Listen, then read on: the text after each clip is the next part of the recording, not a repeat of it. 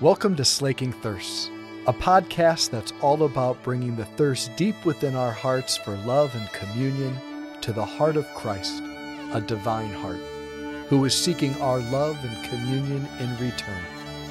The hope is that the two thirsts would meet and both thirsts would be slaked. I'm really excited to be with you for this retreat. I think that I've been thinking about this topic. I've been thinking about and just asking the Lord what He wanted me to share with you for the past couple weeks. And I just was asking myself about the significance of the Eucharist in my life. And what occurred to me was that the most pivotal moments of my life, like looking back in hindsight, were in the presence of the Eucharist. I go back to my first encounter with the Lord. So it was 2005, I think that's before any of you were born. Is that right? I think that's right. Okay, all right, good. Okay, some of you are alive. Most of you weren't. So 2005, I was invited by a girl that I had a huge crush on to the first fall retreat planning meeting. And it's a true story. The Lord knows the bait to put on the hook, so He got me there through her. It was a life-changing moment, right? So Father Damien Ference was still the priest at St. Mary's at the time, and he processed in from the back of the church with the monstrance, placed the Blessed Sacrament on the altar, and I remember being bowled over by grace. I've often thought back on my life and have thought, the only way to explain how my life has gone, how I am a priest today, is in reference to that night. That somehow, the Lord introduced Himself to me that night. Jeff, where are you, Jeff? Jeff was brand new. He had just started at St. Mary's. There you are. And you were playing Here I Am to Worship, Jeremy Camp, right? And I just got knocked over by grace. And I remember leaving the church that night feeling like I met somebody. I don't know another way to put it. I think then fast forward to the spring of 2008. I was a freshman at the University of Dayton. Go Flyers. I was a Dayton Flyer, Jen. Yeah, for 1 year. I was a Dayton Flyer for 1 year. I went to Dayton because I was too afraid to apply to the seminary out of high school. But junior year, senior year, I had been thinking about discernment. I've been thinking about priesthood, and I was just petrified to actually pull the trigger and go. So I went to Dayton I had an awesome scholarship, and I was so afraid of the Lord calling me to priesthood that I just ran from the Lord as fast as I could. I didn't want to be anywhere near God, and yet I would lay my head on the pillow at night, and I would hear the Lord moving something in my heart, just beckoning me back, and then I came back to help out on the spring retreat. It was the spring of 2008. I was sitting right back there by that door. I had a chair. I had I had a candle in front of me to pray with teens Saturday night, and I felt so dead. I felt so far from the Lord. And I remember the Lord, that night in the presence of Jesus. Jesus was right up here, He'll be here tonight, and He spoke to me and just said, "How about we try this my way, and don't be afraid." I'm just sobbing, tears pouring out of my face. And again, it was I wouldn't be here if it wasn't for that moment, being with Jesus that night in adoration. Then fast forward to the spring of 2012. I'm in the seminary at this point. I'm in first theology, and at first theology, at least back when I was in seminary, that's when you get installed as an acolyte. Acolyte is the first official step on the way to priesthood. You become an official, an ordinary minister of communion. You have a special now public declaration. You're kneeling in front of the bishop saying, "I want my life to be based on this." And so before the big ceremony, Bishop Grease is with my classmates and I. We're praying in this holy hour in this chapel behind the main chapel in the seminary, and we're praying the Eucharistic holy hour, and I'm sitting right here, and the Blessed Sacrament is maybe 2-3 feet in front of my face, and I'm looking at Jesus in the monstrance, and it was the moment when the fork in the road became the most real thing for me, right? Because I'm staring at this tiny little wafer. Up to this point, I've been discerning all these things, and here I am looking at Jesus in this monstrance. And it became so clear, like so painfully, obviously clear that like, if this is not real, like this thing that I'm staring at, like if this is not real, then what I'm doing is absolutely insane.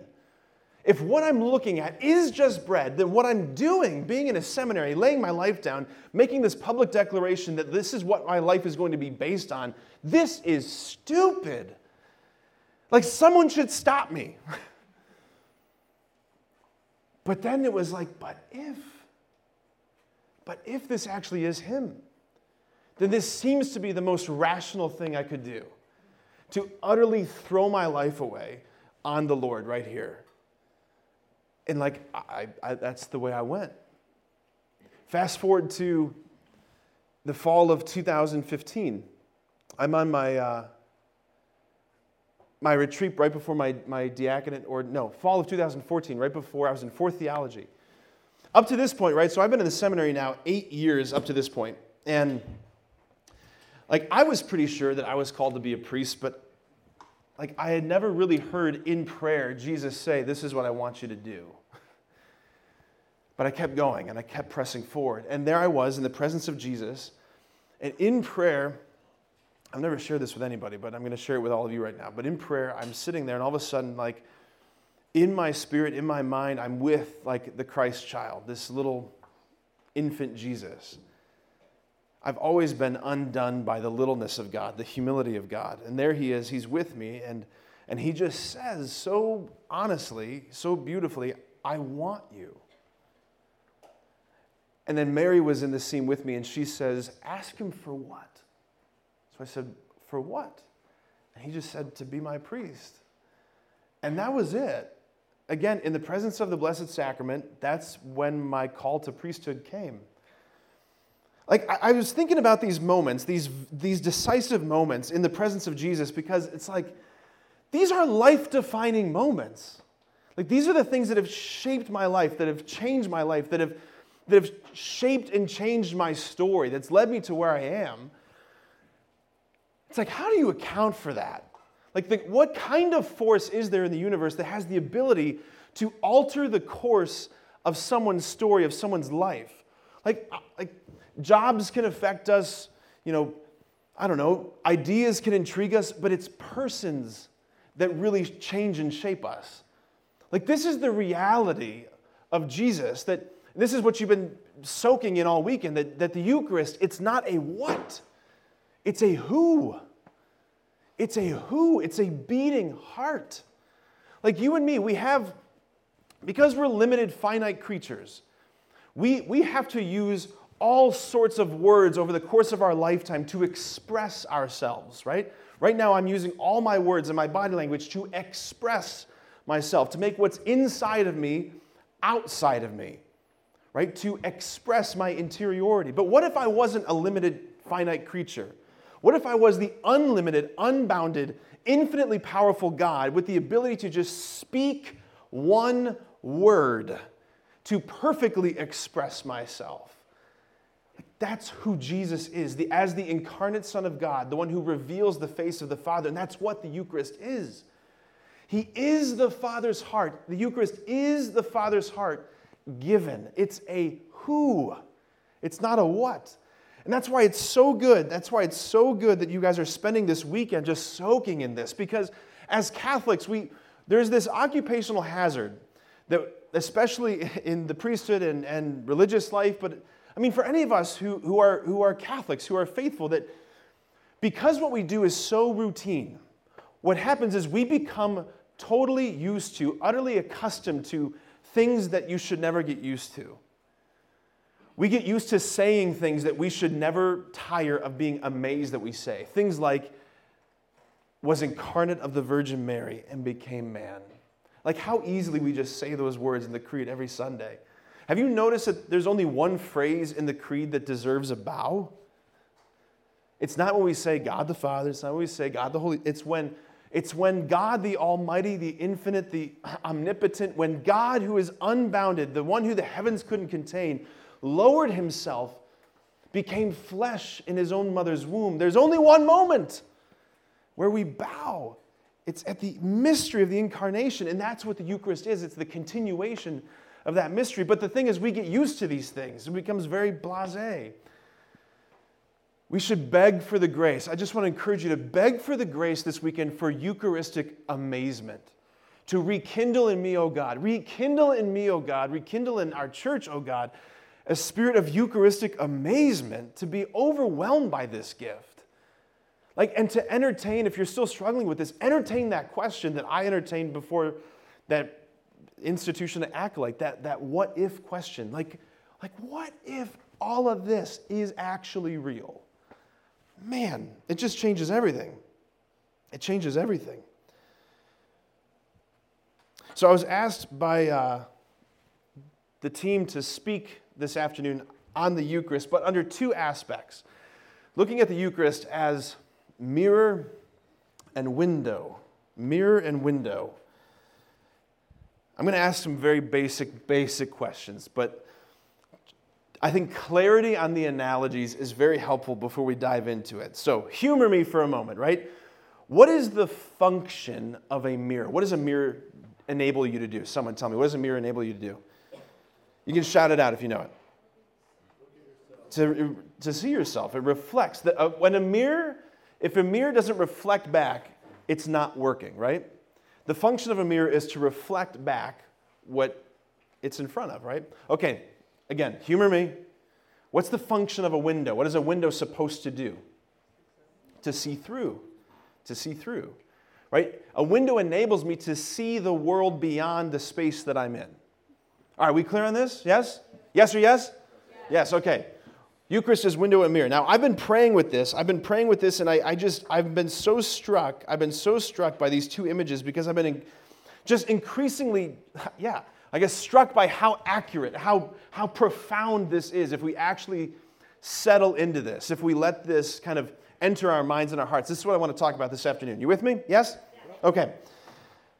So, it's hard to miss this point, but just a brief read of the Gospels, if you've been to Mass, and with any kind of consistency, one of the things that becomes very obvious is that Jesus seems to be very interested in healing us, in particular with our sight.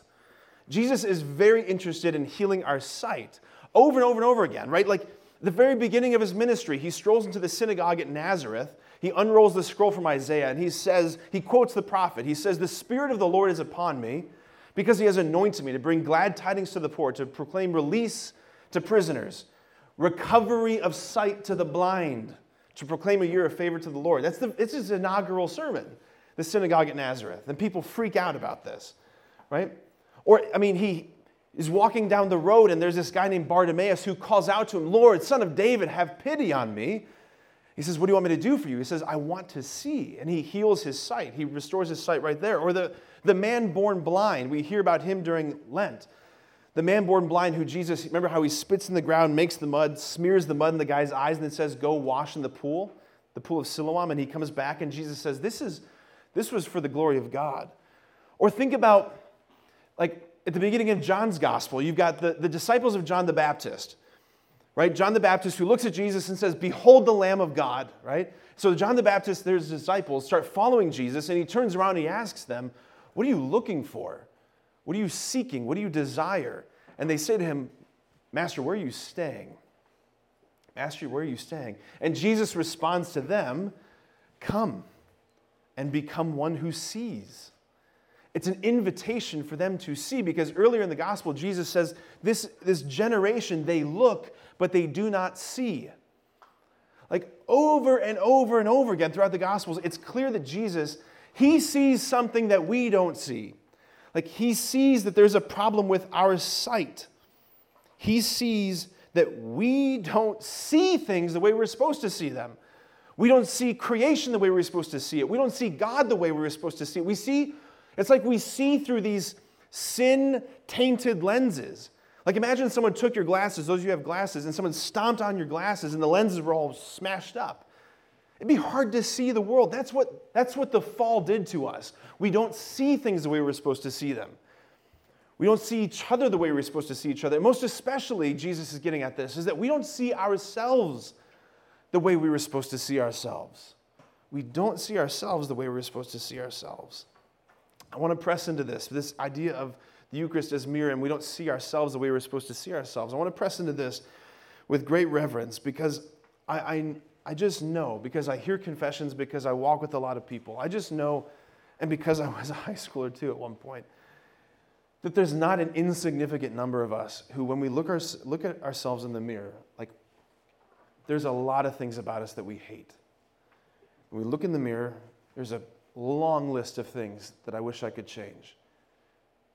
It's pretty incredible how much the enemy has got us to hate ourselves. I want us to watch this for a second. And just, when you watch this video, I want you to pay attention. How cute is that girl, by the way? I want you to pay attention, both the gentlemen and the ladies. I want you to pay attention to your heart. Notice what bubbles up. Notice what moves in your heart as we watch this. I don't need anyone to answer, but just, okay, that first girl, when they asked her, what would you change about your body? And when she says, a mermaid tail, right? I just want you to pay attention to like what you just felt shift in your heart when she said that. For all of us, right? For all of us. Look, this isn't a talk about body image. It's not what I intend to do, but I just know that like somewhere along the line we begin to agree with things that the enemy says, which is we begin to agree to hate ourselves. We make agreements to look at the person that we are, and somewhere along the line we learn to hate our bodies. And look, your body is you. You are your body, which means we learn to hate ourselves. And then deeper than that, deeper than our flesh, deeper than parts of our bodies, deeper than your hatred of your forehead or your arms or your belly, like deeper than any of those things, like we begin to hate aspects of our person.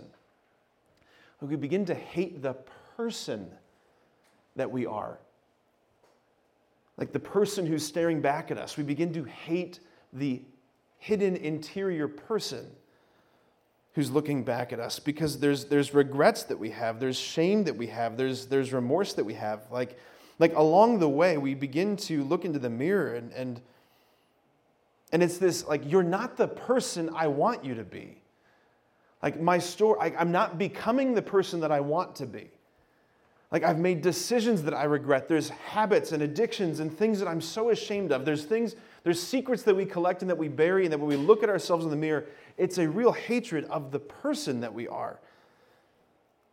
And it's around this time, like I said, that this subtle self-hatred comes in. We start listening to the voice of the enemy, and the enemy, he just begins to invite us to agree to hate who we are. And it becomes this background noise that we just grow accustomed to, this self-hatred. We become convinced that this is how God would evaluate us. That God would look upon us with the same critical lenses, the same disgust that we have when we look upon ourselves. Because the things that we hide, the things that we bury, the things that we mask, all of it. We think that if Jesus were to gaze upon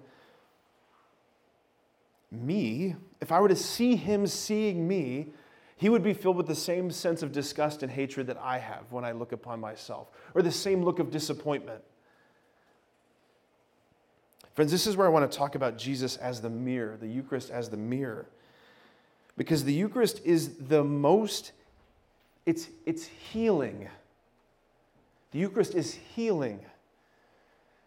Because it's telling you the truth of who you are, if I can put it that way. It tells you the truth of who you are. Like the consecrated host that hides in the monstrance, like what we discover there is a love that is patient and a love that is kind, that is full of mercy, gazing back upon you with infinite delight. Like what you see is reflected in his eyes is who you actually are. It's your story. Like when your story is told most truly, it's because it's being reflected back to you from Jesus' face. Like to look upon him looking upon you, that's the truest telling of who you are. That's the truest telling of who you are. I want you to look at this image. I came across this sculpture a few years ago. It's called The Heart of God. It's by this American sculptor named Victor Issa. But in this sculpture, he's depicting the moment when in the gospel where that woman who is caught in the act of adultery is thrown to the floor in front of Jesus. I mean, there's really not many worse moments to meet Jesus than when you've just been caught in the act of committing adultery.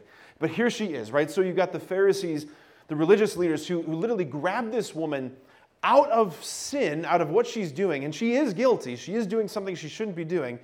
They rip her out of the home. Imagine, like, what is she even wearing, if anything, right? And they throw this woman to the feet of Jesus, and they've got rocks in their hands. They say, Lord, according to the Mosaic law, we should stone her. What do you say? And he says, let the one among you who is without sin throw the first stone, and they all go away. It's the best audience that he has. And it says he's left alone with her. And he asks her, woman, where are your accusers? And she says, nowhere. And he says, neither do I condemn you. Right? This is the moment that he's depicting. Like, look at her face. Look at the awe that's like erupting in her as she sees how she's being seen. As she sees how she's being seen. Which is like with so much love and so much kindness and so much tenderness. Like, he knows her sin. He sees through it all. He says, I delight in you. I delight in you. There's a hymn that I really love. It's an old church hymn called Turn Your Eyes Upon Jesus. There's a line in that song where it says, turn your eyes upon Jesus and look full in his wonderful face.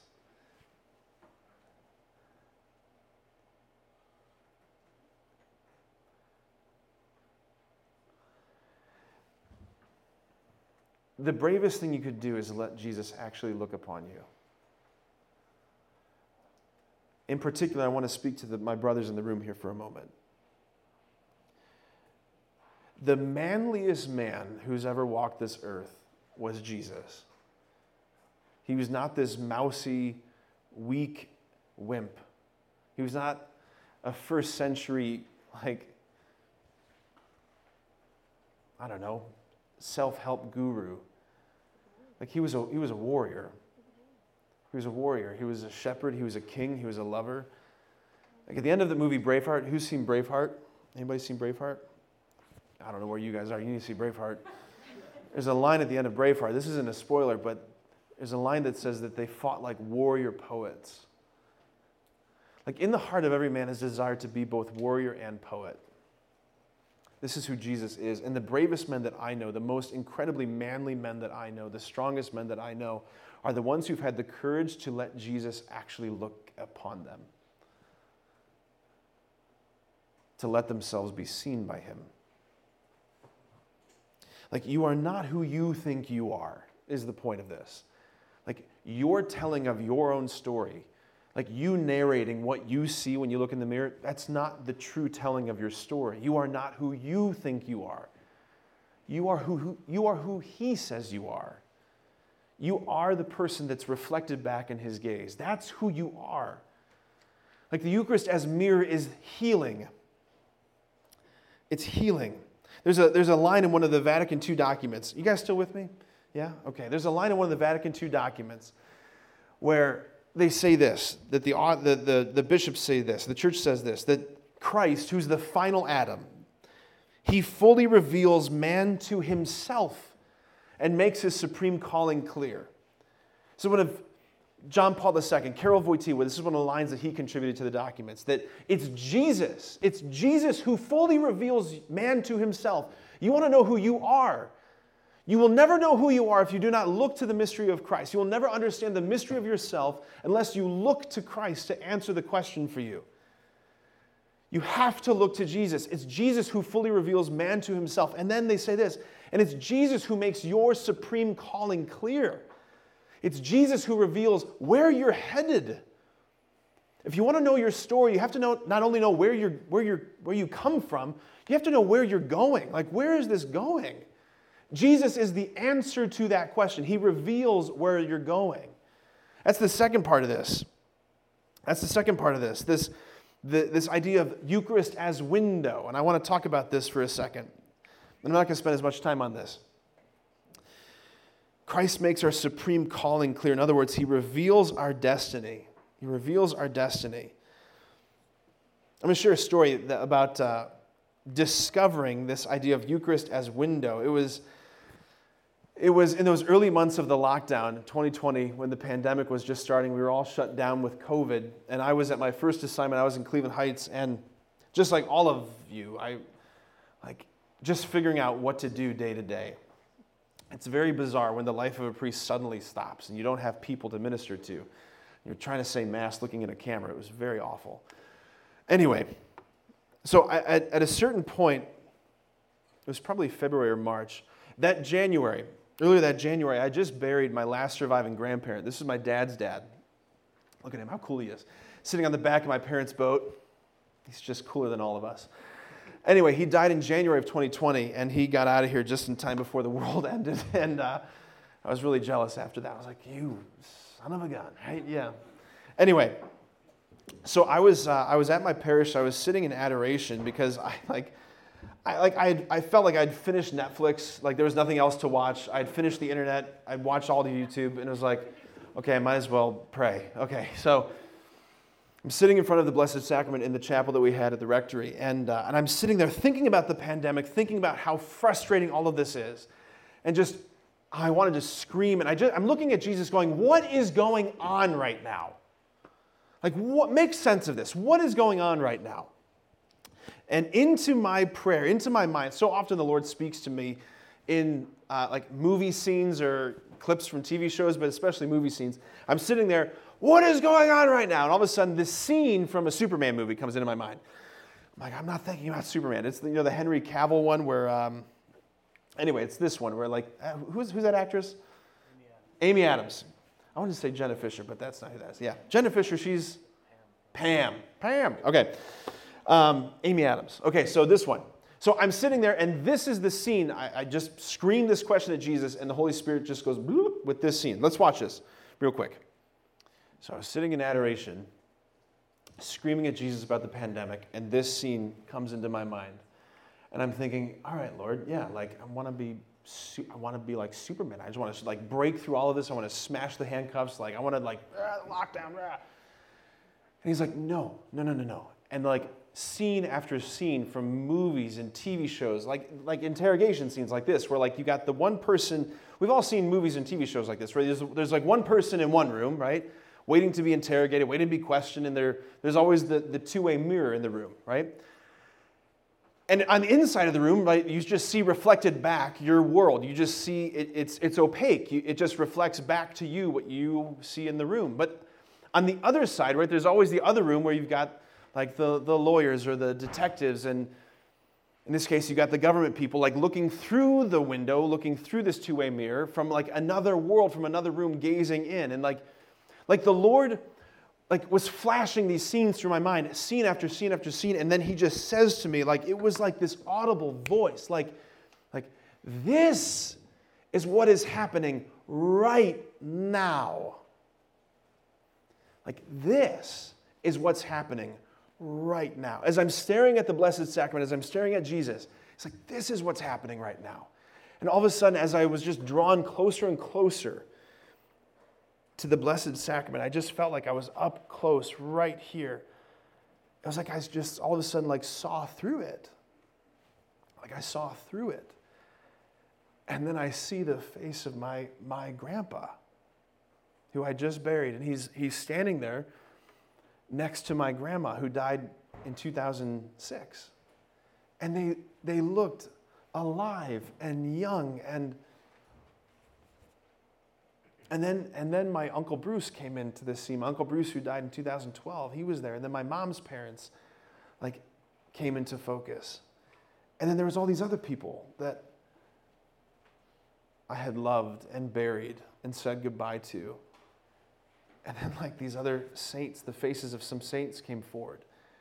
And it was so striking. It was so striking. Like it hit me that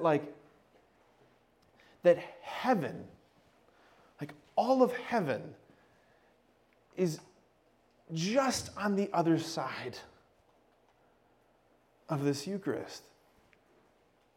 is just on the other side of the Blessed Sacrament. All of heaven is there. All of heaven is there. I just want to end with this, that there is a glory. There's a glory that we are called to, that we're destined for. Like we don't spend enough time thinking about heaven. When we do think about heaven, we think about fluffy clouds and like fat baby angels and people with harps and probably not much else. And like if that's what heaven is, I don't want it. That seems pretty boring. Like I'll get bored of that within 5 minutes.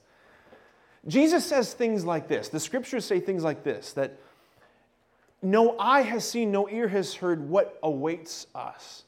St. Paul has said things like this, that after Paul had like a little taste of heaven, this little glimpse of heaven, he says, I consider all of the sufferings of this present age as nothing to be revealed, as nothing compared to the glory to be revealed in us. Like this is Paul who like the sufferings that he himself has suffered beyond imagining. And he's saying all of the suffering that every person has ever experienced, he's like, it's nothing compared to what's awaiting us. Or there was a moment where Therese of Lisieux, right? Where's Therese? She's somewhere on one of these posters. Therese had this encounter with the glory of heaven, where she got to taste a little bit of what's coming. And she comes back from this experience of prayer, and she says, I would be willing to suffer every martyrdom of every martyr that has ever lived if I could experience 1 degree more of what I just experienced in heaven. I don't know what that means, to be totally honest with you, but whatever that means, it means that like what's awaiting us on the other side of the Eucharist is beyond our wildest imagining. Like it is a mirror. He is a mirror that's reflecting back to you who you truly are. And he's also a window through which you get to see where this is headed. Like, friends, we are living in a time where people are losing hope. This is the most hopeless generation because we don't know where the story goes. He's where the story goes. He's where the story goes.